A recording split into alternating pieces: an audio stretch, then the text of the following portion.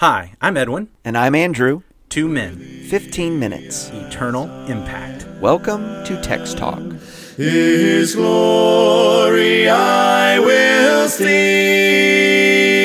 I will empty. Welcome to the podcast. Today we're looking at Acts chapter 12. Edwin, what is our text? We're going to be reading the first 2 verses of this chapter. I am reading from the English Standard Version. About that time, Herod the king laid violent hands on some who belonged to the church. He killed James, the brother of John, with the sword. And I know it's not getting any better in the next verse here, but that's where we're going to stop. I want to talk about James and what happens here. It's a shock. It absolutely is a shock. It's, I would think, entirely frightening for the Christians there in Jerusalem. As Luke has been giving us this history, we concluded the 11th chapter by actually following the Apostle Paul and some other Christians bringing relief because of a famine in the land, bringing relief to Judea and to the churches of Judea. And what we find out is not only has there been this economic hardship and starvation, which would present its own perils for the believers, but in fact now a very particular persecution arises and is pointed at the leadership of the church at Jerusalem, the apostles themselves. And I'm trying to put myself in the shoes of the Christians in that day and time. Yeah. Our leaders are getting picked off. Mm-hmm. That's just shocking. It's scary. It's scary. It's frightening. Who's going to be next? Of course, that's what we're getting into. Maybe with just James, you're not thinking who's going to be next. But when he scoops up Peter also, you're, okay, where's this going to end? Who's going to be next? I don't want to get into all that. We'll talk about that later in the week. But we will. That's what these folks are thinking. Who's going to be next? Is it going to be all of the apostles? Or when are they going to turn to us? So there's the perspective of the Christians, of the brethren. But now, from the perspective of the persecutor, from King Herod, why do you choose this apostle? You know, if you want to kill an animal, you cut off its head, right?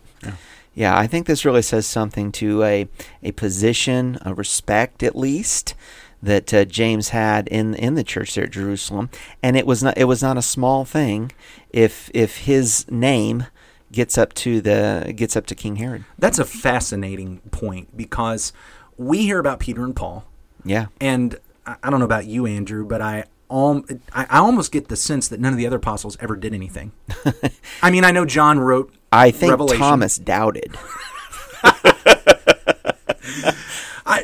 Okay, so the thing is, it's very easy reading through the scripture as it's recorded to get the idea, yeah, Peter and Paul did a lot, John did some, and the rest of the guys, well, we just don't know. They really weren't doing much. But I think it's very intriguing to know that when Herod looked at the leadership of the church in Jerusalem and said, I do want to cut off the head, he didn't go for Peter first. I want to remember that James is the brother of John. Peter, Andrew, James, John, the first 4 of the apostles that Jesus called to come and follow him. James does get to be on the Mount of Transfiguration. James does get to have some of those special times and conversations. Jesus will go off Peter, James, and John. Go off with Peter, James, and John. So, you know, in one respect, I guess we should understand, well, why wouldn't James be seen as a leader and very prominent? He's there. But you're right. When it comes to recording the sermons, the larger actions, it does seem to be a Peter and certainly a Paul as we go on in the book of Acts. What we learn from that is that what we have in Scripture is actually not intended to tell us everything. It's intended to tell us what we need to know. Luke had his perspective and his point behind this history as he is recording it, and he included the stories and he included the accounts and the events that made his point. And James did not factor into that except for his death. Just like really the other apostles, we just see very little of them. That doesn't mean they aren't working. There was a reason Matthias needed to be added into the 12 because there was work for them to do. And I have no doubt that Matthias did that work just as all of them did the work. But to me, here is this shining moment, this shining statement that James was doing enough that Herod heard about him, and when he wanted to get someone first, James was first on his list. And so, again, we're not getting everything. We're getting what we need. And that, to me, is a very important point to recognize. You look like you're wanting to add something here. Well, I was just going to add to that while this is a detail of persecution that we are given, we know that Paul was this terrible persecutor. He drug people off to prison. He cast their vote for them to be stoned to death. But we don't get the names of all those Christians that died for the Lord. We get a Stephen, now we get James. Yeah. We're not getting every detail, but it was happening. And that is part of the intriguing nature of this, because if anybody was going to be protected by the Lord from this, wouldn't you think it would be one of those guys who was a part of his inner circle among the apostles? I mean, you've already brought up Peter, James, John, inner circle. Mm-hmm. How is it that one of them is the first one of these guys to die, and it's not from old age and natural causes? It's actually execution and martyrdom. The enemy attacks and God lets them attack and lets them kill him. How does that happen? Yeah, maybe that creates a crisis of faith for some people. If the Lord is going to allow this to happen to James, one of the apostles, what one of our about favorite me? preachers, yeah, well, what about me? And where is the Lord? And why doesn't the Lord, deliver him? Seems like you should have a really long, blessed, wonderful life if you're going to be an apostle. Absolutely. Except what we learn from this is that is not the Lord's promise. The Lord's promise is not turn to me and you'll get a long life. The Lord's promise is turn to me and you get true life. Turn to me, you get eternal life. Mm-hmm. It is not about your best life now. And I know that's the easy one. That's the softball, the short kick to get it in.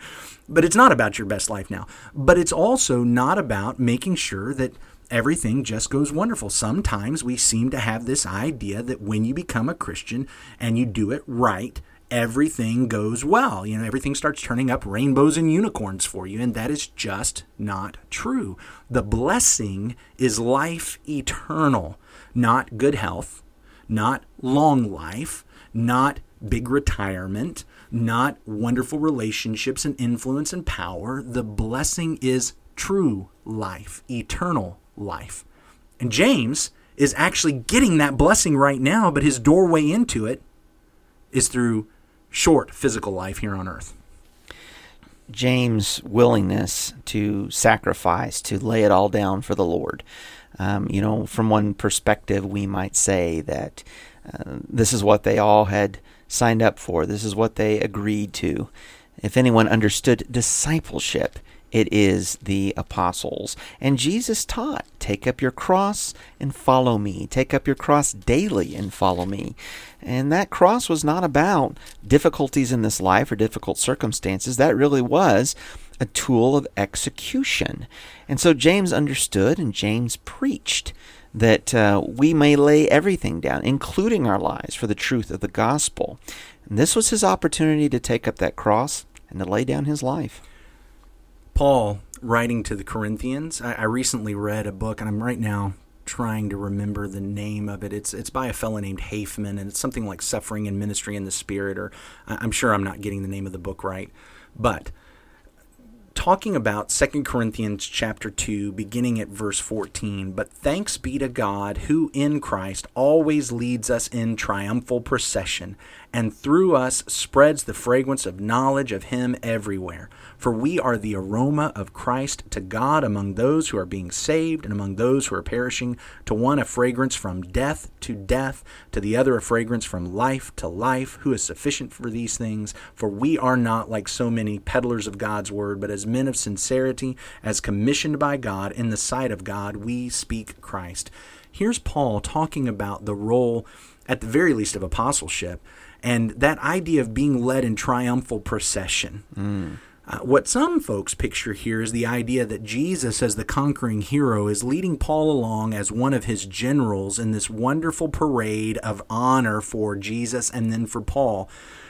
That's not how triumphs work. That is not how triumphs worked. This phrase being used here never, ever, ever meant that. Being led in triumph meant The conquering hero, the king or the general of the winning army, is coming back into Rome and is leading behind him his conquered foes. They are there in shame to demonstrate the king's superiority or the general's superiority, and the vast number of those conquered demonstrates his glory and his strength and his power.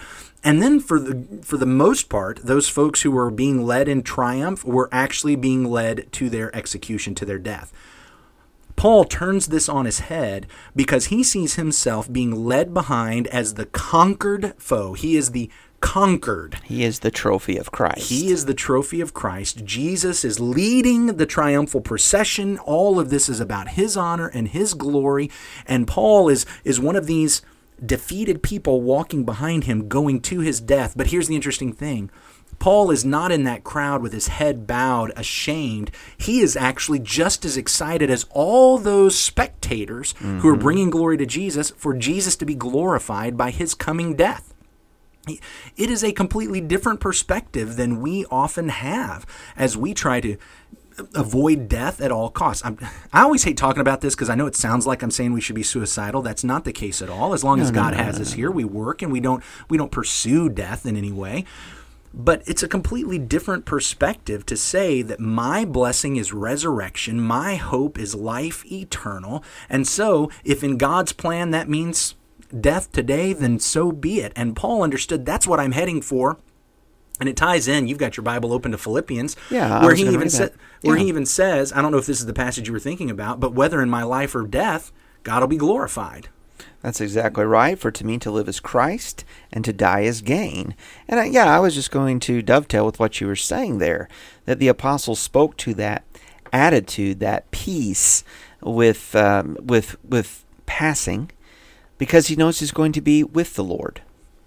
And that is the gain. That is the glory. That is the best life, the true life, the eternal life. And I think it would be a fair assumption that an apostle like James would have a similar outlook. Yeah. This is the doorway to be with my Savior. This is the doorway to the hope. We have the hope of resurrection, the hope of life eternal. That turns the hope of our world on its head. Let us not make the hope of Christianity the hope of the world. Let's understand that our hope is different. And so this is hard for me. But I think this is where we have to wrap it up today. Powerful thoughts, and where our attitudes, where we want our attitudes to be or to get to. I want to tell you something, Edwin. A couple of weeks ago, I got to meet somebody that's been listening to the podcast. That was so cool. If you're listening to Text Talk, we'd love to hear about that. Send us an email, texttalk@christiansmeethere.org. We love to get to meet some of the listeners. That is neat. And we hope that what we're studying is an encouragement to you. Of course, the Word of God is an encouragement to us. And we want to hear about what you are reading and learning in God's text yourself. Yeah, we'd love to know what you're learning. Any questions that you have, we might be able to bring some of that into the podcast episodes or do something special. So let us know. Text Talk at christiansmeethere.org. Why don't you wrap us up in a prayer? Our great God and Father, thank you, Lord, for the day. Thank you for the time that we might open up your Scripture and read from the book of Acts, read from the 12th chapter. Father, we are humbled by the example of James, humbled that he was willing to lay down everything, including his life. We are fearful and share some of the anxiety of these Christians to think about that type of persecution, to imagine what that would be like. And yet they trusted in you and they walked with you. They did not fail and they did not falter. And we pray, Father, that you might steel us in our conviction and our faith to serve you this day, knowing, Father, that the true life is eternal life with you that we have through Jesus Christ. In his name we pray. Amen. Amen. Thanks for talking about the text with us today. I'm Edwin Crozier, and I'd like to invite you to join the Christians who meet on Livingston Avenue this Sunday for our Bible classes and worship. You can find out more at christiansmeethere.org. Check out our daily written devotional that goes along with today's episode. You can find a link for it in our show notes. Michael Eldridge wrote and sang all 4 parts of our theme song. You can get more from him at acapeldridge.com. Remember to subscribe, rate, and review our podcast so others can learn about it more easily. Have a great day. When I go,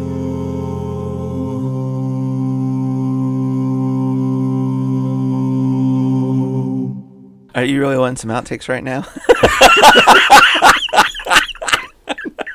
Can we just make some up? No, outtakes are fun. Outtakes are fun. Outtakes are fun.